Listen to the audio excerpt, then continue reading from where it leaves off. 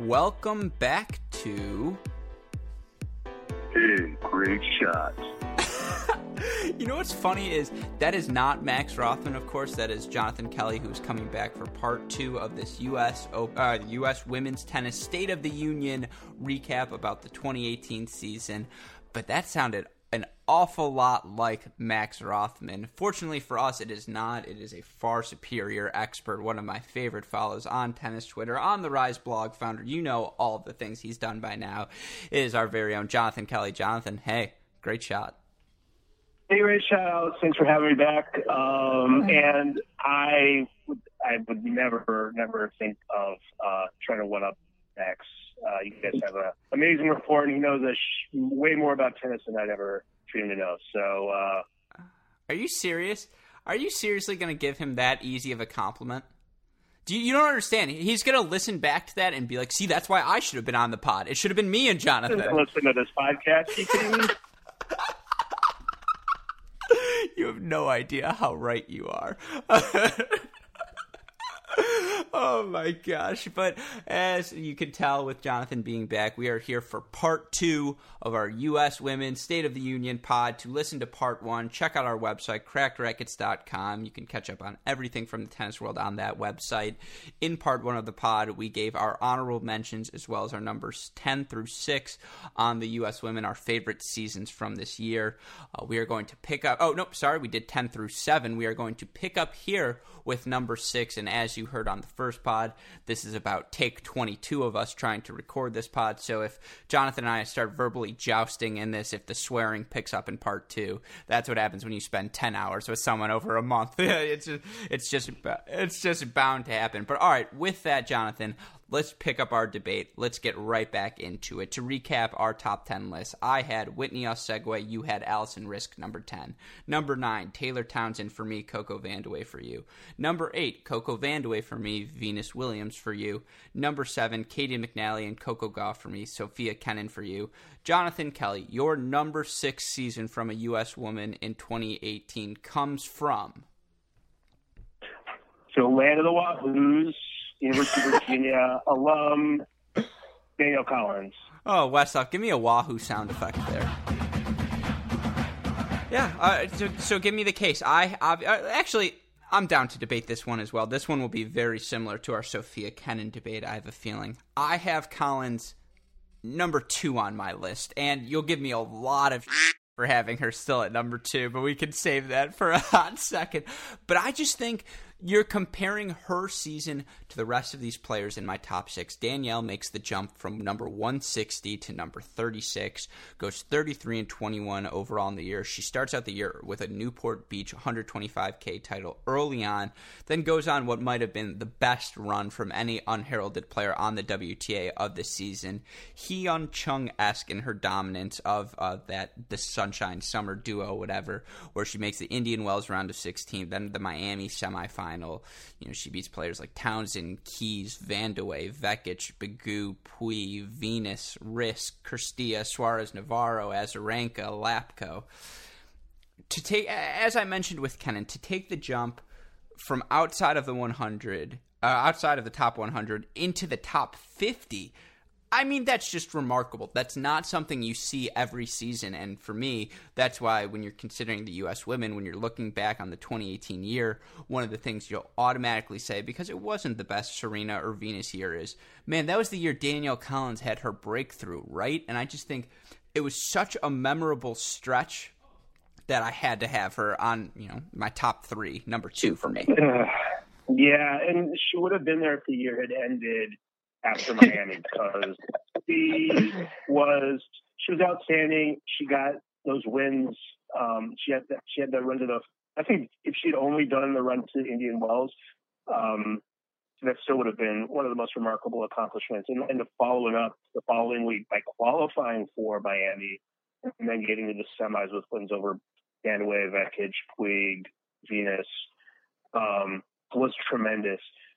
Nothing but her year kind of came to a screeching halt there, and she had maybe 1 or 2 signature wins, even though she was now in a place where she was seeded at tournaments, and she just never, other than her run in San Jose, but even when she got to the semifinals of a premier event in San Jose, here were her wins. Danielle Lau outside the top 200. Vera Lapko, good, but still young player, not one of the three top players from her country. And then a win over Vika, who was injured, where she didn't even win a set.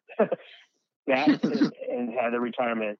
And then losing to Sakari, who is a good player, but a beatable player from a setup in 5-all.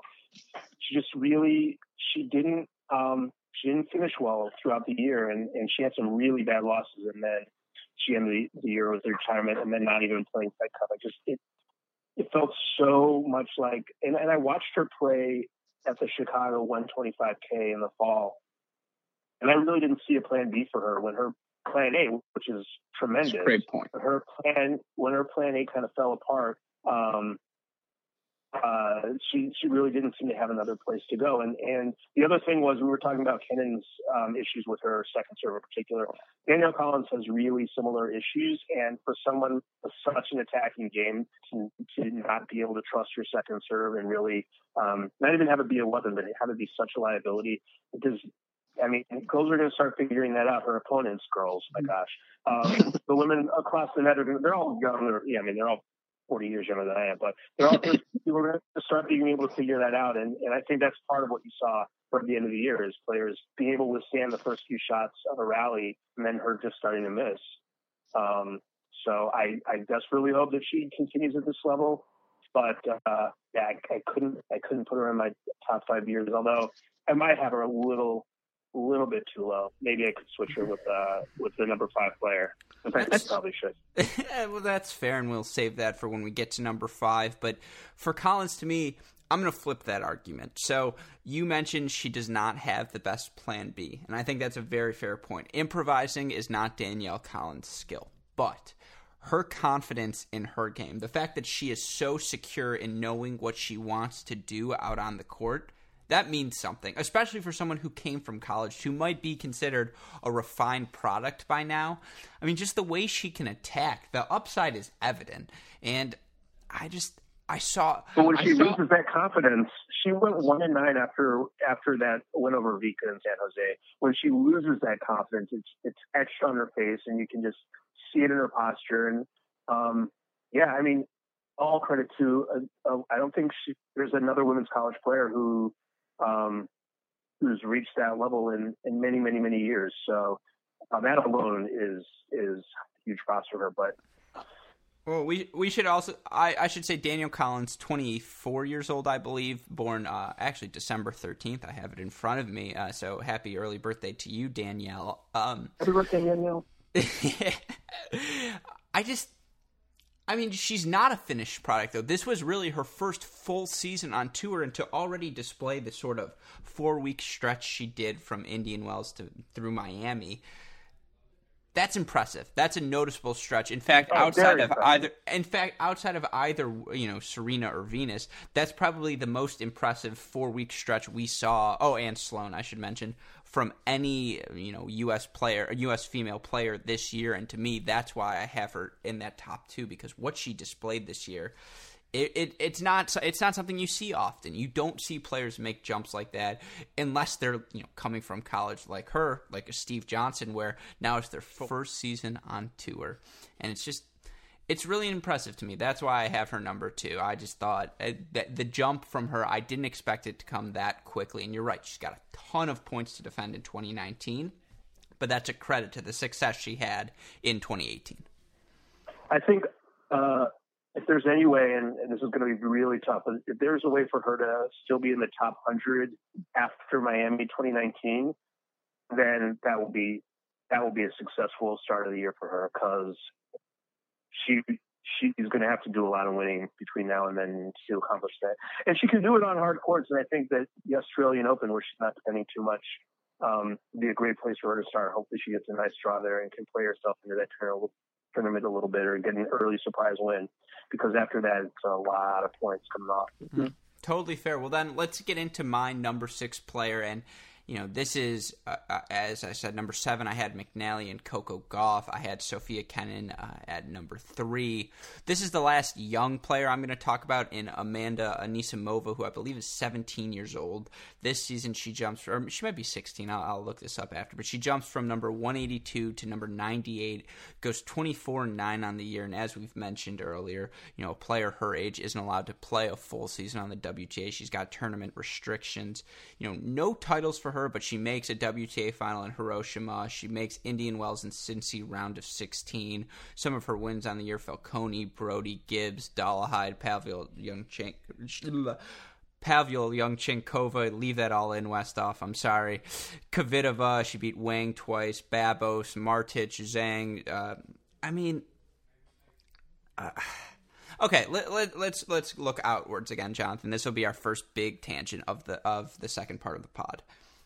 I'm going to give you 6 U.S. young female players, and I want you to tell me who of them is going to be the top 6 in 2023 in terms of ranking.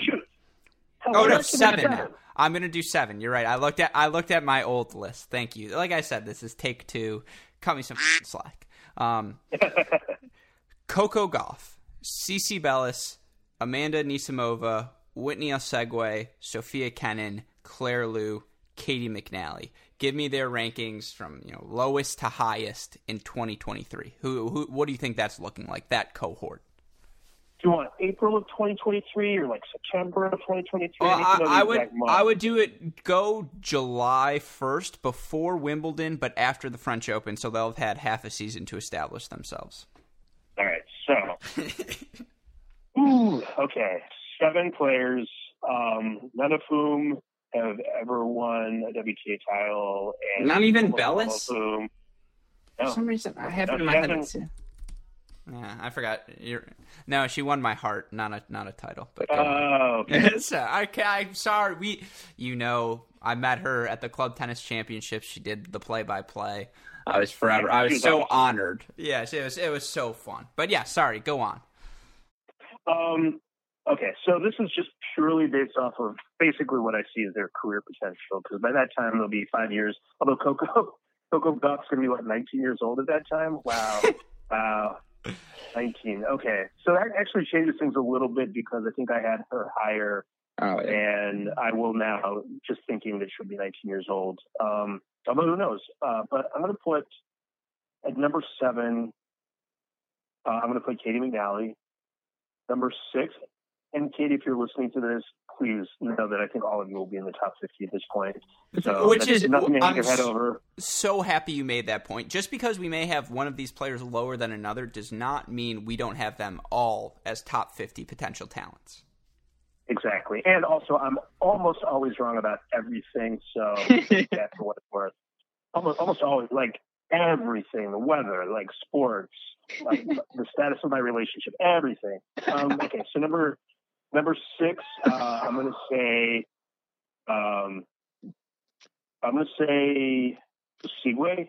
Number 5, I'm going to say Claire Liu. Number 4, Cici Bellis. Number 3, Coco Gauff. Number 2, Sonia Kenin. And number 1, Amanda Anisimova.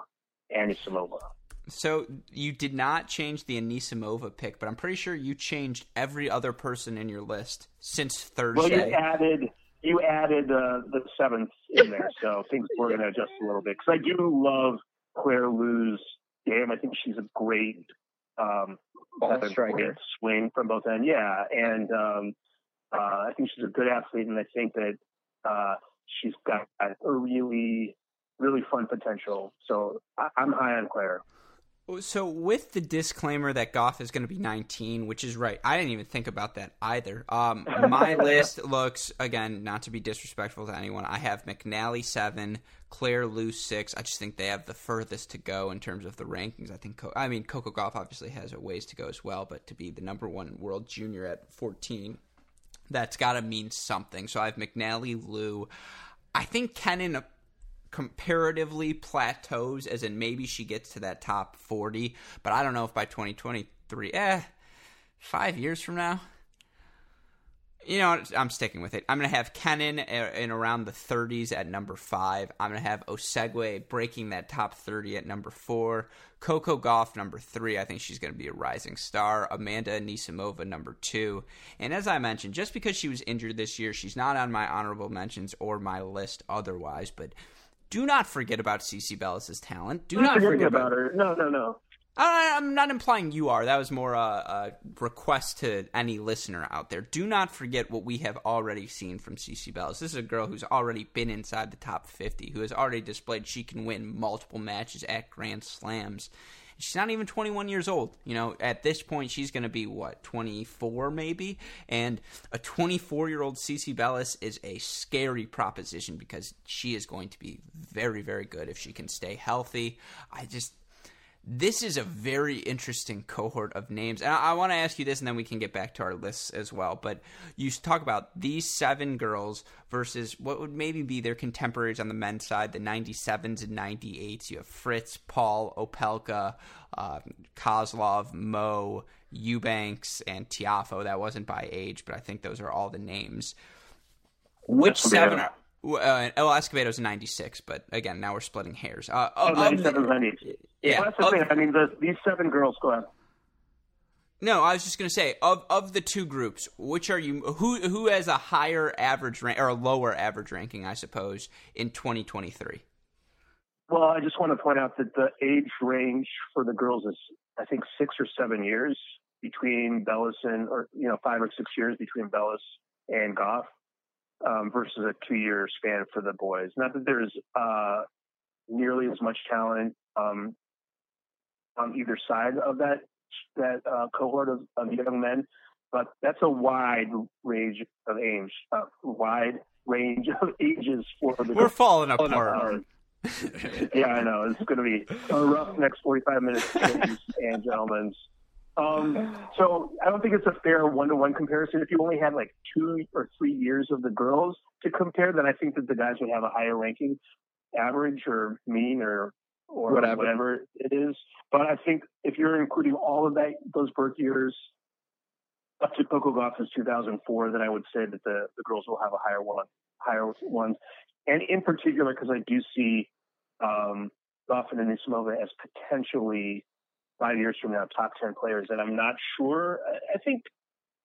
I don't know if we're going to have 2 top 10 players among the men as high as I am on the American men in 5 years. Maybe we will, but given how much else is out there on the ATP, I'm not sure. So I'm going to say the girls. I agree with you. I just think the upside for so many of the girls on this list is just that much higher. If you told me any of these girls broke the top 10, I'd say there's a world where that scenario exists, so I would believe you. And I also think that none of them have as glaring weaknesses in their games as most of the men do. As many weapons as the men have, each of them also has some significant weaknesses vis-a-vis as compared to their contemporaries from other countries. Completely agree with you. But okay, let's move on in our list. Let's hop to number 5. This is probably the one I disagree with you about the most. Okay. Number 5, I have Jessica, Pride of Buffalo, Pegula. Let me tell you why. That's actually what it says on the WTA site. But go on. As it should. She's the daughter of the Buffalo Bills owner, which a lot of people, and the Buffalo Sabres owner. She's got a real connection with that community. What I didn't realize until listening to Work Time's podcast is that she's now being this year she was coached by help me with his name, Tennis Channel guy. I almost made it. Not Justin Gimelstob.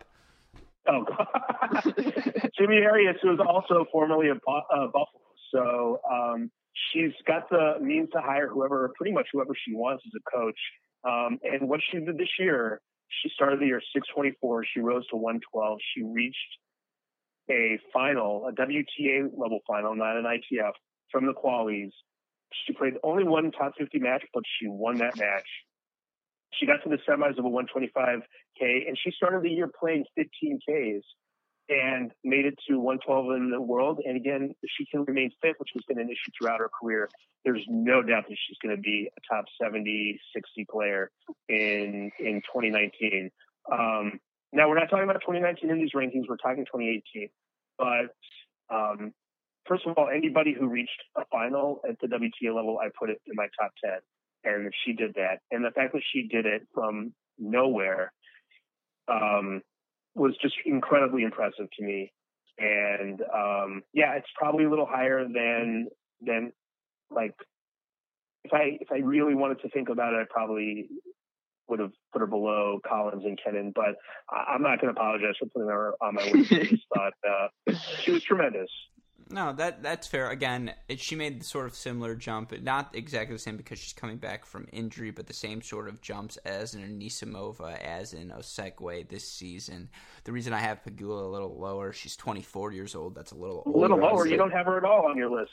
Well, in my hypothetical honorable mentions I made between parts 1 and 2, Pegula definitely qualifies for that honorable mention category. Just anytime you can come back from injury and regain any sort of form where you're taking out top 50 players, it's such an impressive accomplishment.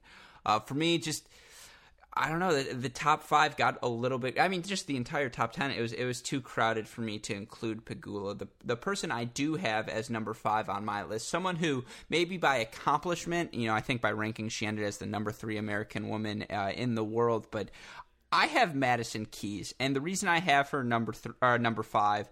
The big stats. 1, no titles for her this year. That's obviously incredibly disappointing. 2, in terms of the ranking jump, she goes from 19 to 17. I would have loved to see her jump into the top 10 because, as we all know, the serve, the forehand, the backhand, the power she can display from any part of the court, it's an elite trait amongst WTA players. And so for her to go 29 and 14, pretty solid, but no titles, 3 semifinals on the year, 2 quarterfinals. She makes the U.S. Open semifinal, French Open semifinal, and Australian Open quarterfinal.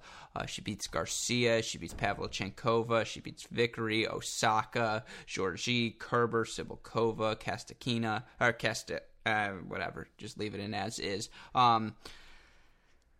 It's a good year, but this is a year of her prime. This is the year she should have been making jumps similar to Sloane Stephens, to where I know, and she did for Madison Keys. Madison Keys did make those sort of jumps at the big events. She makes, 3 slam quarterfinals or better. That's an elite performance, but still, it's week in, week out, the consistency. We still just don't quite see it from her yet, and because of that, because I already expect so much out of her, a little bit disappointed with her 2018 season.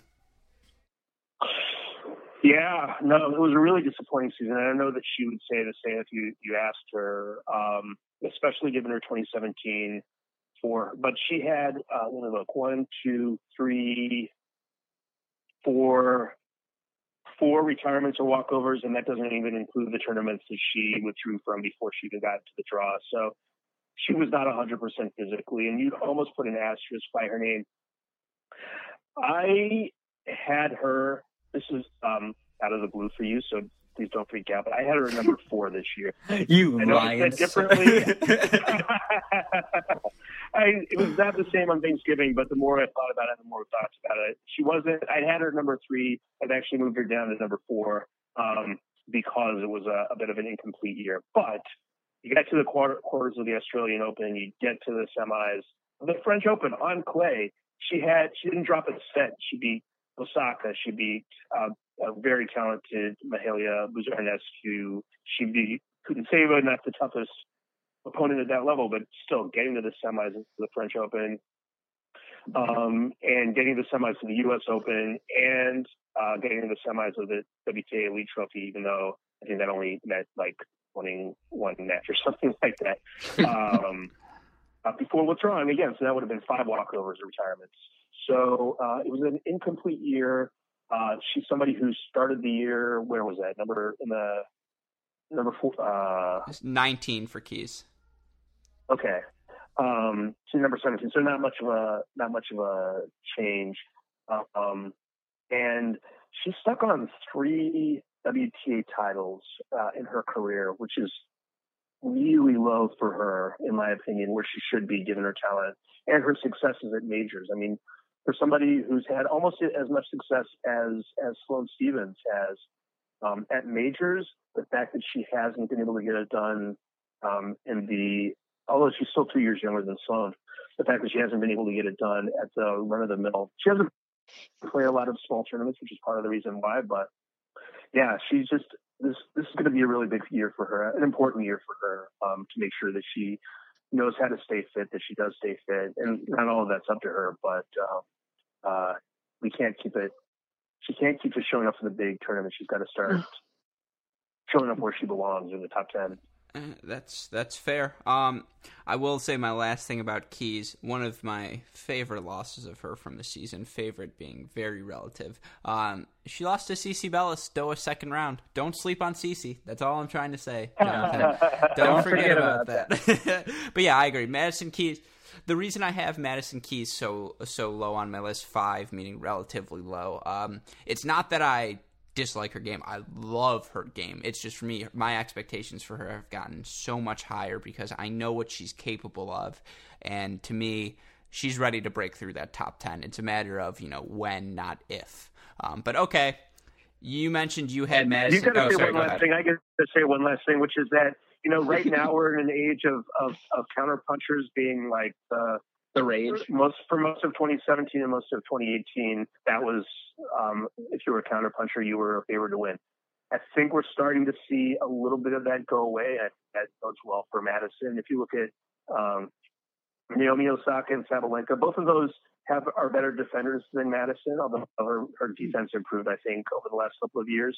But I think we're going to start seeing a little bit faster services, and I think we're going to start seeing power players being able to figure out some of the counterpunchers, and I think that bodes well for Madison going forward. No, totally fair. Well, then let's get into my number 4 player, and I'm going to be honest before I give this take. I've already been talked out of it once. I acknowledge going into it that I'm wrong. Jonathan, you proved me wrong. I want to give you the chance to do that again. Number 4 for me, I have Serena Williams, and let me start by saying this. My most loving mother, who I mentioned in too many podcasts, is an OB-GYN. So I understand the rigors and of childbirth, of laboring a child, of having a fetus grow inside of you. And for her to win the Australian Open while pregnant is one of the most outstanding achievements probably in sports history. Just the fact that she did that with someone growing in her. I mean, you could argue it's a doubles title for her and Olympia. It's that impressive. But just looking back on Serena's season, starts the year number 22, at one point drops outside of the top 400, obviously is able to build her way back up to number 16. She goes 18-6 on the year, no titles, but she does make Wimbledon and U.S. Open final. She loses in the French Open round of 16 as well. Some of the players she beat Burton, she beat Mladenovic, she beat Georgie, she beat Georges, she beat Gavrilova, she beat Venus, Kanepi, Pliskova, and Sevastova. In terms of some of her worst losses, she lost to Osaka in Miami, first round 3-2, and we're not going to talk about the U.S. Open final, Jonathan, because we've left it in the rearview mirror. She also lost to Konta 1-0 in San Jose, maybe the first time in my life Serena has lost a match 1-0. At the time, the reason I said I had her a little lower is the jumps I saw from Kenin and Collins. You just don't see jumps like that every year, and when you do, it usually bodes well for the prospects of the players making those jumps. So if we're going to have Kenin and Collins be staples of our tennis lives for the next 5 years, and this was the year they established themselves, that to me is extremely valuable, and it's why I have them both at spots 3 for Kenin and 2 for Collins. But like I said, I acknowledge I'm wrong, Jonathan, and why don't you inform the listeners as to why I am? She reached 2 major finals. Come on. Come on. Well, you're right. Well, what other American reached 2 major singles finals this year? Coco Gauff? Katie McNally, maybe? I don't know. You're right. That's singles. It's just not. It's not even close. Relative to where she finished last year, she was 22 last year, and she improved to 16 this year. It's better than Keys. That's why she's ahead of Keys. She won 3 times as many matches as she lost. She did this all. She's nursing for most of the year, if not the entire year. And she's also, like, other women have come back soon after childbirth, within a year after childbirth, and done okay, but none of them at her age that I know of. She's, again, like, as marvelous as what Venus is accomplishing at her age, Serena's less than 2 years younger, and she's accomplishing that much more. And you said that she was outside the top 400. She was out of the rankings altogether. Now, that didn't affect her ability to get into tournaments, of course. She had protected rankings, but she didn't have protected seedings. She was unseeded at most of these tournaments. The only knock on her year was, besides that Konta loss, which was bizarre, was explainable. The only knock was that she didn't beat any top 10 players. She was 1-3 against the top 10 on the year. So she only had one win, and that was at the U.S. Open quarterfinals over Pliskova. But that was a really big win. Pliskova was a top 10 player this year, almost throughout the entire year. She got back to where almost as good as she was when she was number one. And Pliskova was the one who beat her when she was going for the calendar slam, if I'm not mistaken. Wasn't she? No. I'm sorry. You can read that. Yeah. Pliskova had an outstanding year, especially on hard court. So that you can say that was a bit of, but then she beat Pliskova. Her losses in the last 2 major finals of the year were disappointing in one case and devastating in another case. And she didn't play the fall season like she often doesn't. But I don't think it's fair to hold her being Serena against her. She did something that no other player did, and needs to be rewarded for that. And even if you did hold her being Serena against her, this is Serena with child, and it's just a different situation. Yeah, again, you're right. I fully acknowledge that. I really value those jumps by Kenin and Collins. But this is the most improved awards, you know? I value jumps as well. That's true. To me, I value accomplishments first and then jumps. And that's fair. For accomplishment.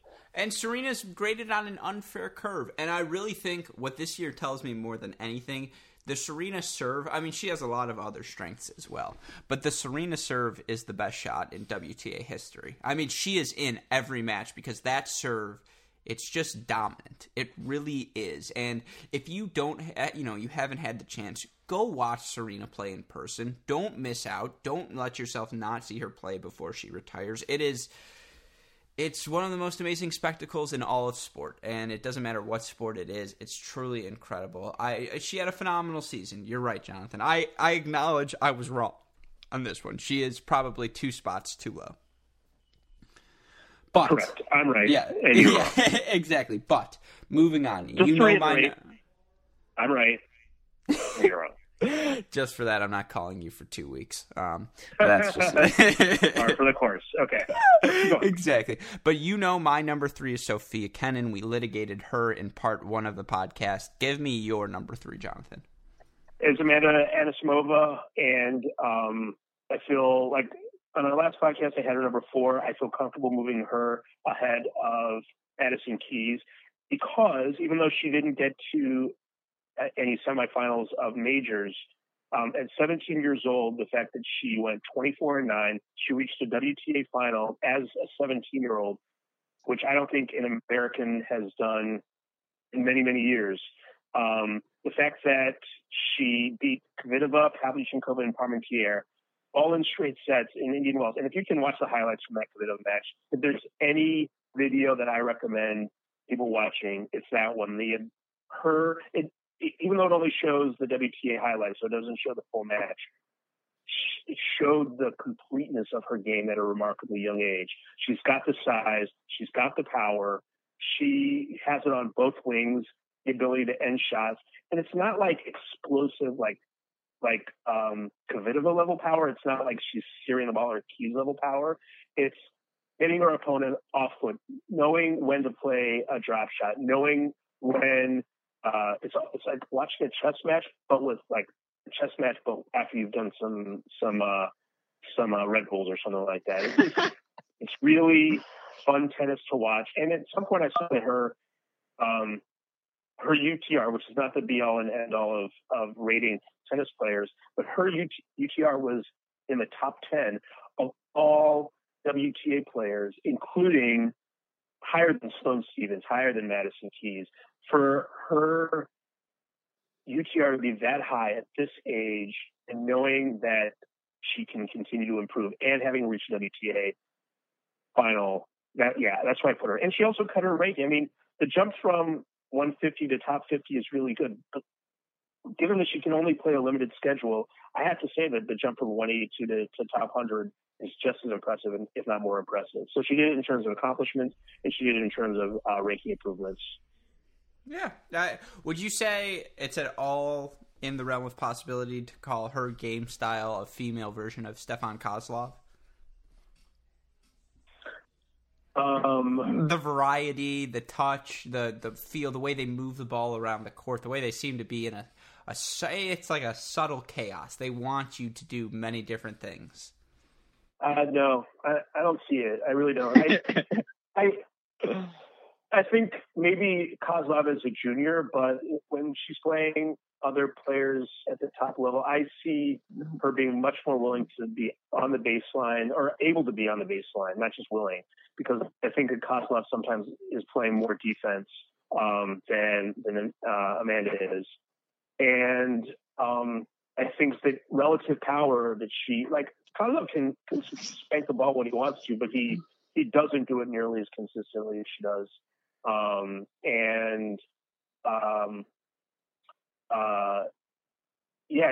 He also doesn't sort of like carry himself.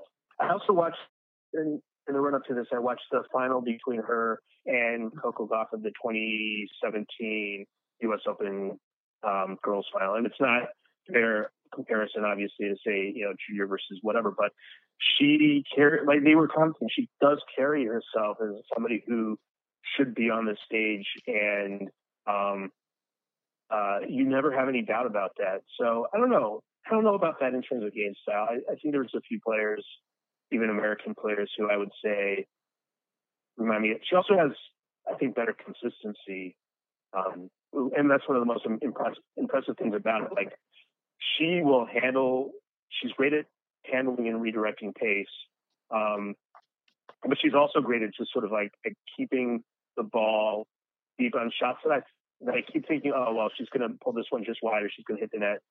She doesn't do it. She keeps the ball in play and is able to stretch out rallies. So, yeah, I would say no. All right. That's fair. I was going to say the next podcast topic you and I should do this off season is just 30 minutes on what happened to Stefan Kozlov and what we think about him. No. I'm the jury's out on Stefan. He had mono. It's not fair. It's not fair. So that's what it was. It was mono? Yeah. You didn't read that? Why didn't he text me? I feel like I deserve a text me like, yo, Alex, I am mono. I did not know that. Westhoff, give me the breaking news sound effect. I love it. Hour and 45 in for us, and we're still breaking news. All right. There was a piece in tennis.com or something like that about his dad, who was playing like the over 40s championships for Russia, and it said that Stefan was. He said that Stefan had mono for much of the year. So, take that for what you will, but that's why I'm saying let's not talk about Stefan quite yet. Totally fair. I'm down. Well, we'll save that one then for 2019. All right. Number 2, as I mentioned, I have Danielle Collins. Spoiler, I know you have Serena Williams. We kind of litigated this one already, but any final points on her season? Nope. All right, perfect. Then let's move on. Our number 1 player, and I can say our because we both have her there, This player jumped from number 13 at the beginning of the year to number 6 at the end. She reached a career high of number 3 earlier in the year, though, went 37-19. Only one title on the year, the Miami's Masters, but she makes 3 WTA finals.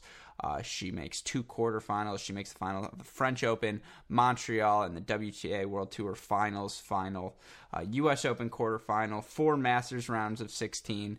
Of course, the player I'm talking, or not Masters, Premier, I should say, excuse me. The player, of course, I'm talking about is Sloane Stephens. Jonathan, on our last pod, you mentioned Sloane is your favorite player on tour, so I want to give you the reins here. Why is Sloane the number one player? She's my favorite player of all.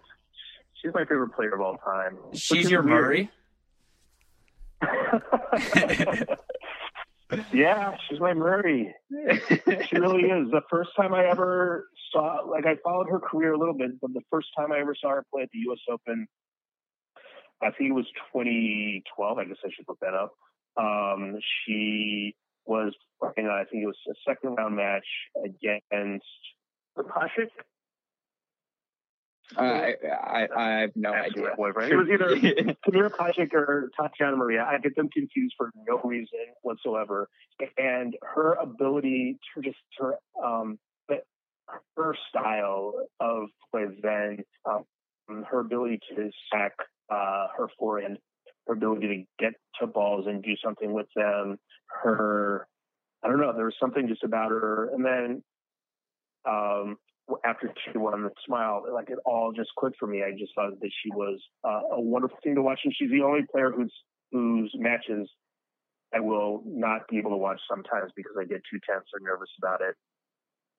Sloane Stephens, after winning her first U.S. Open out of nowhere last year, almost literally out of nowhere, then went on to an epic losing streak where she couldn't win another match for the end of the year and the beginning of 2018. And people were somewhat justifiably, although I had as my pin tweet for many, many months, just a reminder, you can't say anything bad about Sloane for the rest of the year and into 2018, because people were starting to talk already, even though she had just done something that no other American woman had done other than the Williams sisters for over a decade. And I'm not done. I'm not done. That's on me.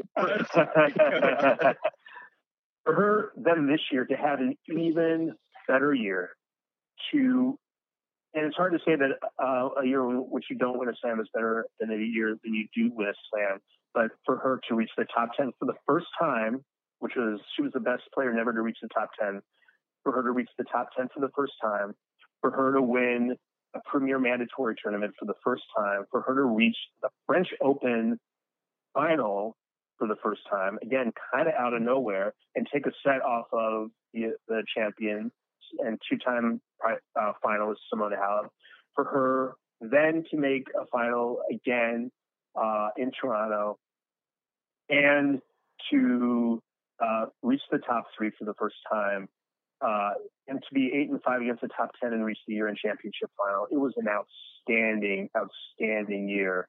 And one that I couldn't be happier with. Yeah, I wish she had won that French Open title. Yeah, I wish she had closed out Svitolina in Singapore. But for no other reason, she was the only player to win a WTA title, and that put her at number 1 anyway, despite all those other things. For a runner-up year, she was the only player who wasn't runner-up in any of those tournaments. All right. Sorry, may I? No, I'm done. You nailed it on the head. I agree. The only qualm I have with her, you look at some of her losses. She lost to Georgie, Sydney first round, Zhang first round Australian Open, Vandeweghe 1-0 in Stuttgart. I mean, to lose to Coco Vandeweghe 1-0 in 2018. What? She loses to Vekic twice at the end of the year. Wimbledon first round, Tokyo first round, loses to Kontaveit in the Wuhan first round. There are just some days when Sloane just doesn't have it. And that's rough to say, but it's just true. And it's not that her game doesn't translate well to every surface. I think it does. Maybe not the best to grass, but especially to the clay and hard courts, as we saw in her run to the French Open final. She is so athletic. She can hit on the slide, on the run balls, on clay, and just generate power that few other players can. She's the clear number one, right? The Miami Masters title, the fact that she made a Grand Slam final and the year-end finals. Serena was really, really good in her 2 Grand Slam finals appearances, and I'm taking the argument as though I have Serena number 2 on my list. So Serena makes a claim to number 1, I suppose, if you're factoring in those are she's the only American player to make 2 single slam finals on the professional circuit, at least. She has a claim, maybe, but I just don't know how you can go with anyone other than Sloane. Nope, you can't. All right, I like. So then, we have finally made it through our list. Just to do a little recap, I want to give you some other notable players who are around the top 10 ranked American women at the end of the year. Some players I thought of: Francesca Di Lorenzo, number 167; Allie Kick, who's in your honorable mentions, 161; Christina McHale, 153; Claire Liu, 143; Cici Bellis, 130; Vera Lepchenko, 129; Caroline Dolehide, 126; Nicole Gibbs, 124; Jennifer Brady, 115; Jessica Pegula, 112; Sasha Vickery, 103; Coco Vandeweghe, 102. Yeah, a player we didn't mention, which is shocking, and I think it's a testament to the depth right now that we have amongst these American women. But now she had a wonderful year, and I really feel bad about not listing her in honorable mentions. And she was another one with a little bit of an asterisk because after the first part of the year, she really did struggle a little bit with injuries. Yeah, totally fair. I agree with you. But then to recap, there are 11 American women at the end of the year inside the top 100, which, as Jonathan may have mentioned earlier, but he definitely mentioned last time, that is the most of any country in the world. So I'm stealing that stat from you, stealing another stat from you. We have at number 11, Amanda Anisimova, who ends the year ranked number 98. Now I'm going to mix in the actual rankings with our lists. Number 10, I had Whitney Oseguwe. You had Allison Risk. The number 10 American is Taylor Townsend at number 91. For number 9, I had Taylor Townsend. You had Coco Vandeweghe.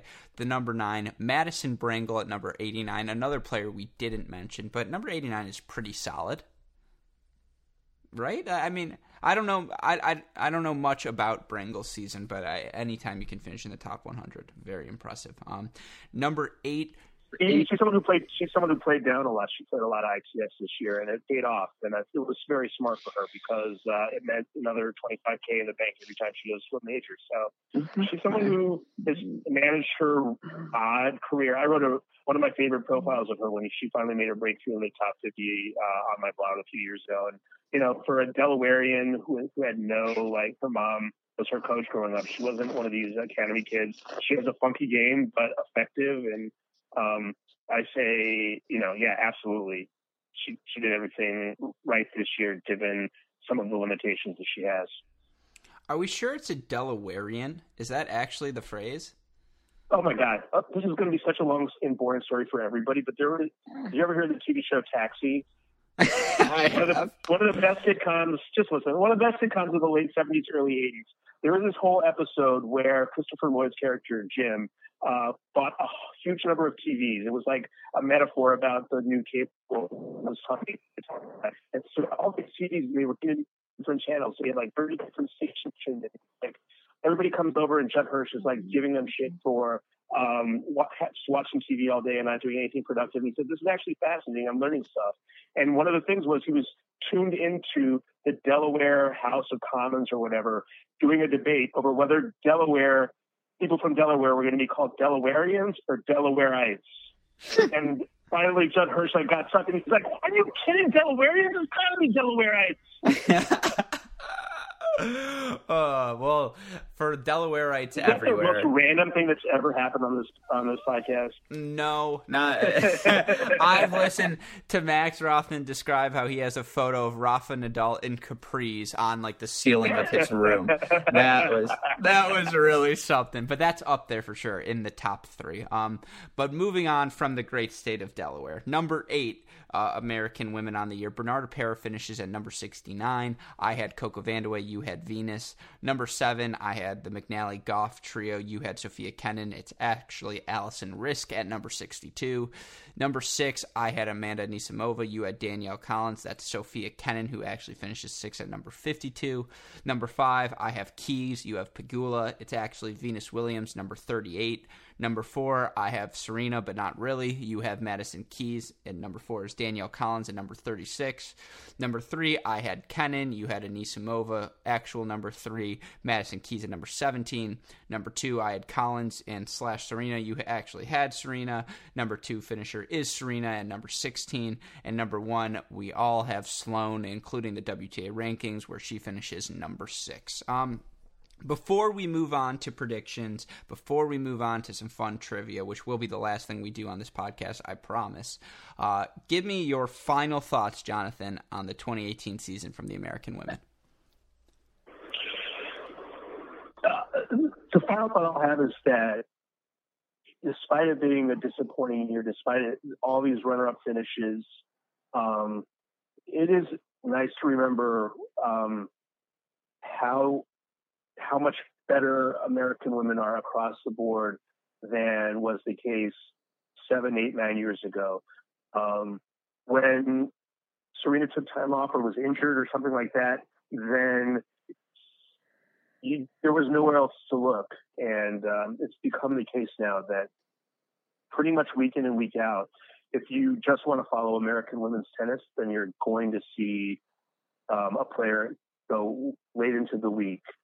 Even as the WTA has been taken over to a remarkable extent by players from Europe, there still is, U.S. women are still most populous country in the top 100, in the top 1,000, and there's a lot of good up-and-comers coming along. So I think we're going to be, even as the game becomes more global and more popular, I think we're going to see a couple of golden years coming up.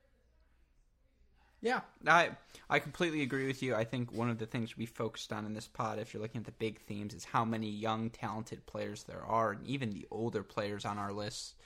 The Collins, the Risks, the Keys, the Stevens, they still have plenty of years to go. One could argue Sloane Stevens, Madison Keys, they're just starting their physical primes now. So it is certainly an exciting time for American women's tennis. But okay, we're officially at the 2-hour mark of my recording. I think it's the perfect time to do our last thing. We like to end all of these podcasts with a changeover chat where we can have a little bit of fun, do some guessing, do some predictions. So Westhoff, if you could, cue the drum roll, please.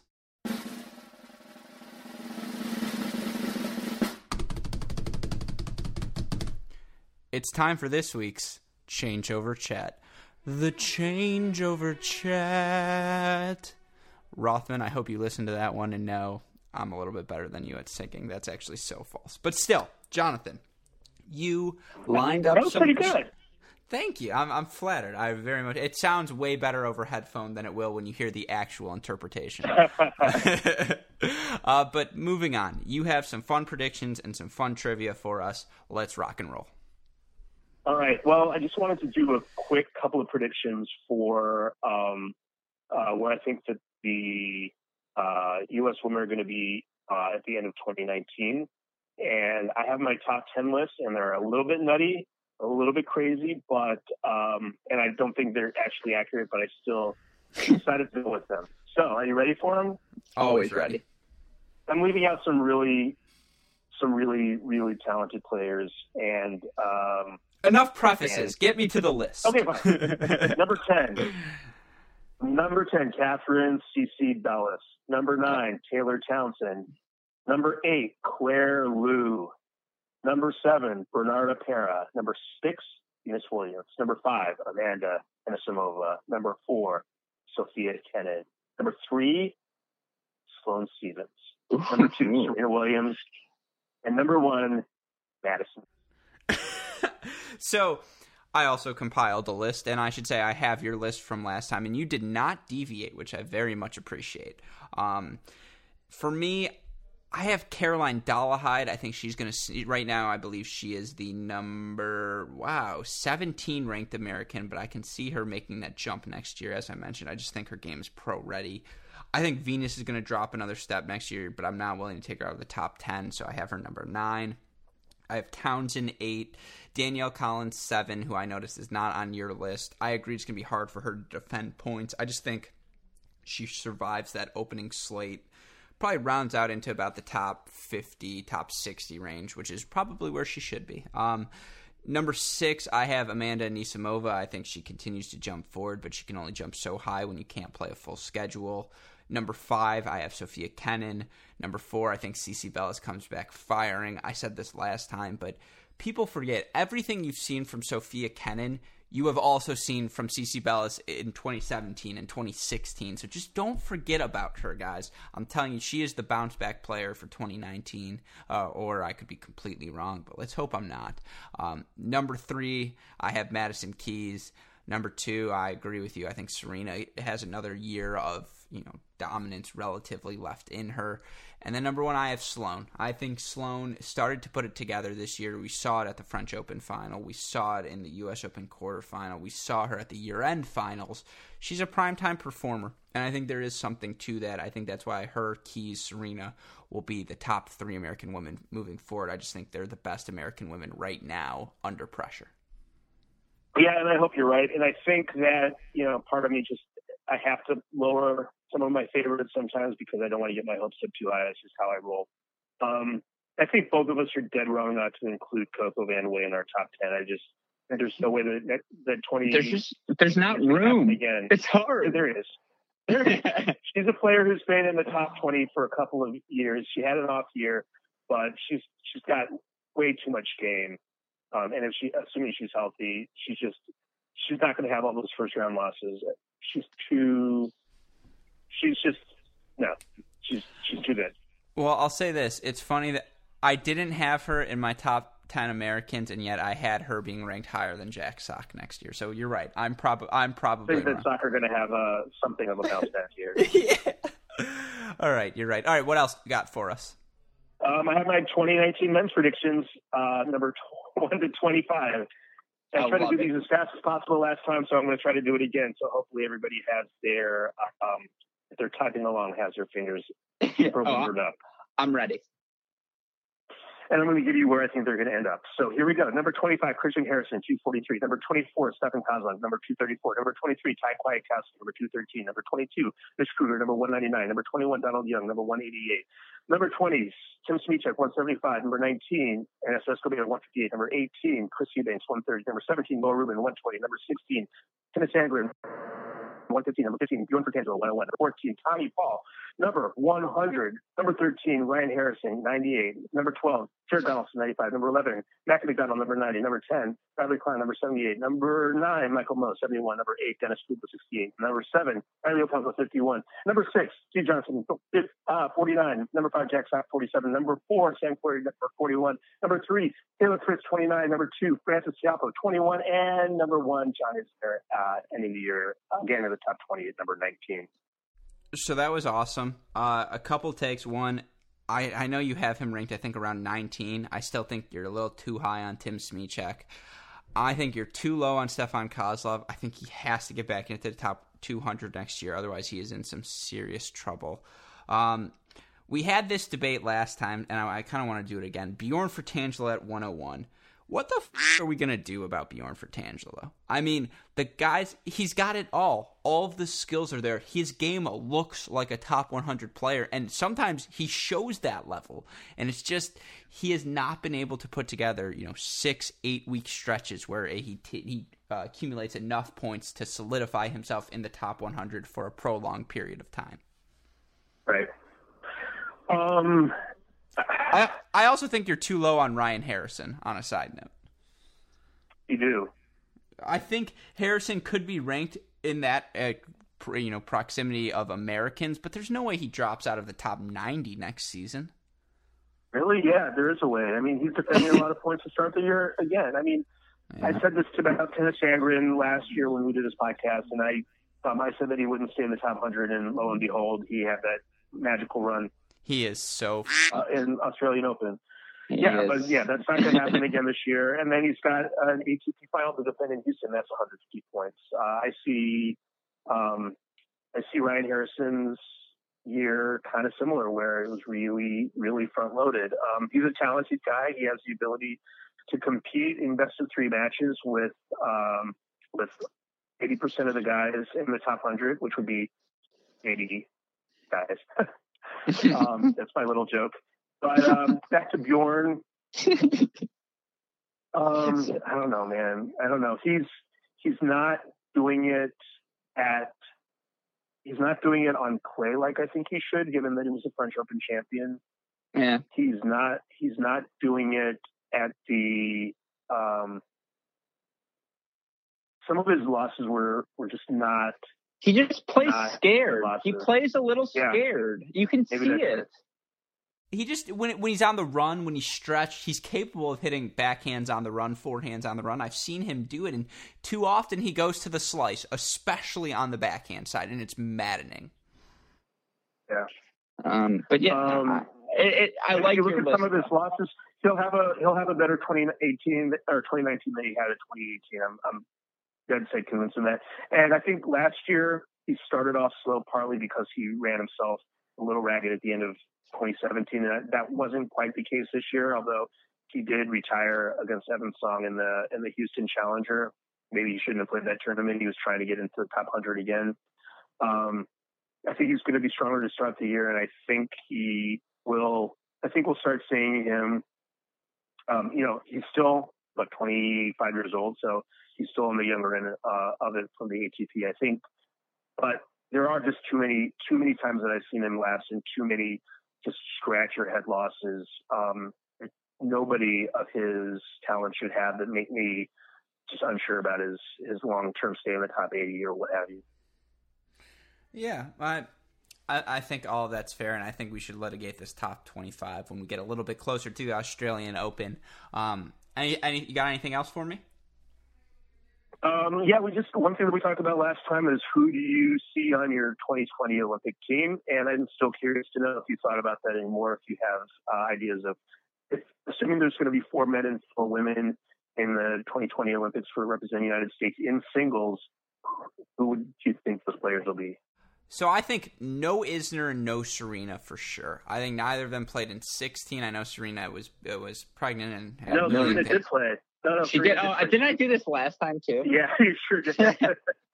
She lost in the 3rd round to Svitolina, which is not a horrible loss in retrospect, but not a great loss. Yeah. Again, what I remember from 16 is 2 things: Novak crying, Puig, or I guess 3 things: Puig jumping up and down, and then my boy Andy taking home the title. Oh my God. And Juan Martin, of course, was excellent. But getting back to it, no Serena, no Isner. I think we see Keys and Sloane for sure. I'm going to throw Bellis in that mix. And I'll throw Serena in there too, just to be sure. I'm just going to throw in my top 4, and that way I have a Williams covered. On the men's side, assuming there are no Bryans, I think Jack Sock goes for doubles for sure. I think. But I'm asking for your singles list, so it's basically who the top 4 players are who want to play. I'm down with that. I think Fritz for sure. I think the Francis forehand will always worry me, but I'll throw him in there. So Taylor, Francis. I'm going to throw Riley in there too. Screw it. Riley. And I think Steve Johnson. I think no one thrives in the team Olympic environment more than Steve Johnson. So he's going to be my 4th pick. He's got to get there, though. I love that pick. He's got to get there. And I think he can. I think his best tennis may be ahead of him, and his best tennis took him 21 in the world. So he's still shown some fragility since his father died, and I don't know what his career is going to look like after this, because his father was such a huge part of his career. Absolutely. And I'm going to ask you a question, or sorry, not an Olympic question. I want to hear your teams, but then I have one final question for you. Okay. So real quick, I'm going to go a little bit different than where I went before, but I'm going to say my just for fun, my 2020 Olympic team is going to look like Taylor Fritz, Francis Tiafoe, Riley Opelka, and Tommy Paul. Ooh, I like that. Tommy. And then for women, I'm going to say it's going to be Sloane, Serena, Madison Keys, and I'm going to put as my fourth. I'm going to put Amanda Anisimova. That's not. I like both of those teams. Yeah, I'm all in. I like it. I'm also just I'm dead. It's hour 12 of the Never Ending podcast. I was going to re-ask you your trivia question because I think you'll know the answers when we can zoom through it quickly. Sloane Stephens became the 11th American woman to enter the top 3 this season since something. Ever? Can you name the 11 women as too quickly? And I mean, I have them in front of me, so I'm ready to test you. Marchenko, Chris Evert. Correct. Martina Navratilova. Correct. Who I did not realize was American. Tracy Austin. Correct. Monica Seles after her stabbing. Which I referred to as, last time we did this pod, who was the name of the woman who got stabbed? But yes, it is. Not my best moment. No, well, when she got stabbed, she was not playing. She was playing for Yugoslavia, so it was only after she came back she was U.S., but she was top 3. Lindsay Davenport. That's 5. Serena Williams. 6. Venus Williams. 7, and we'll count Sloane as 8. Jennifer Capriati. I think you said her already. Am I crazy? No, you didn't say her already, but yes, that's yes, Capriati. Andrea Jaeger. And did I say Lindsay Davenport? You did. There's one more left. Oh, shoot. Oh, my God. And this is my question. Let's go. I'll tell you. I'm not giving you a hint. You don't get okay. a hint. For real, this for everything. It wasn't Zina Garrison. It was... Pam Shriver, of course. That's correct. Well done. Pam Shriver is the last name on that list. And I believe the ones I didn't know were Andrea Jaeger, where it was the only name I'd never heard of before. So she became a nun after she stopped playing. Which would have shocked anybody who watched her play because she was a little bit of a hothead at the time. Good question. Speaking of a nun, I'm ready to find religion after this pod because I need something to take my mind off of the tennis. Again, I want to leave you any final thoughts before we go? I just want to know if I can ask you a trivia question. Always. Okay. 9 American men. This is a men's, so you should have a chance. 9 Wait, American... I did well on that question when we recorded that pod the first time. I think I got like 7 or 8 of them without a hint. I don't think so. Okay, because I didn't know Monica Seles' name, you're holding that against me. But whatever. Because you didn't know that Martina Navratilova was American. Only yes, she... okay, so here we go. 9 Americans born after 1985. Only 9 born after 1985. So that's quite a few years. Mm-hmm. 9 Americans born after 1985 had reached the ATP top 50. Only 9? Only 9. All right, I think I can do this one, yes. All right, let's try. Okay, John Isner. Sam Querrey. No, I'm sorry. You're already wrong. No, not Isner. Isner's older than that. Yeah. Sam Querrey. Yes. Steve Johnson. Correct. Francis Tiafoe. Yep. Taylor Fritz. Yep. Holy shit. Ryan Harrison. Yep. Jared Donaldson. He was 49 for a hot sec, right? Yep. 48. Or he was 48 even. I'm trying to think. Oh, Dennis Kudla? No, he's never reached the top 50. Never reached the top 50. I have 3 more. 3 more. Who reached the top 50? Jack Sock.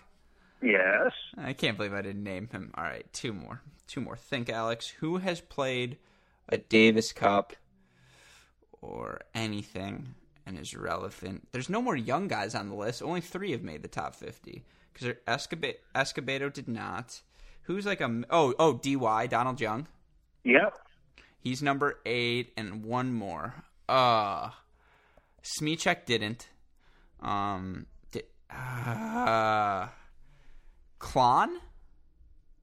Nope. No, he was 60-something. Did Sandgren? Yes, he did. I was going to give you a hint. Like, I will volunteer to give you a hint. He reached number 47 earlier this year. That volunteer pun was worse than my Allison Risk puns. Yeah, but it was not. I mean, she used risk for reward as her Twitter handle, so that was a little obvious. Well, I don't stalk the Twitter. Well, I do, but I wasn't going to admit it. Those 9 sound about right, and I think that number has the potential to jump even more so as we move forward. 2019, 2020. It's going to be fun to watch. Yeah, seriously. Otherwise, we will be back here ranting for another 2 hours. But seriously, Jonathan, thank you so much for taking the time to come on and do this podcast. It's always great to get to look at the big picture things with you, and I had a blast, even though this is round 2. Maybe next time I'll delete. Now, I can't do this topic again, but expect me to start deleting pods, so we have to do them twice. All right. Yeah, awesome. But then one last time for our wonderful guest, Jonathan Kelly, for our super producers, Daniel Westhoff and Max Fligner, who truly have a of a job to do on this one. I am your host, Alex Gruskin.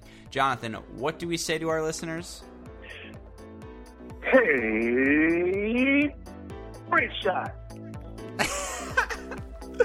Oh, perfect. And we will see you all next time. Thanks, everyone.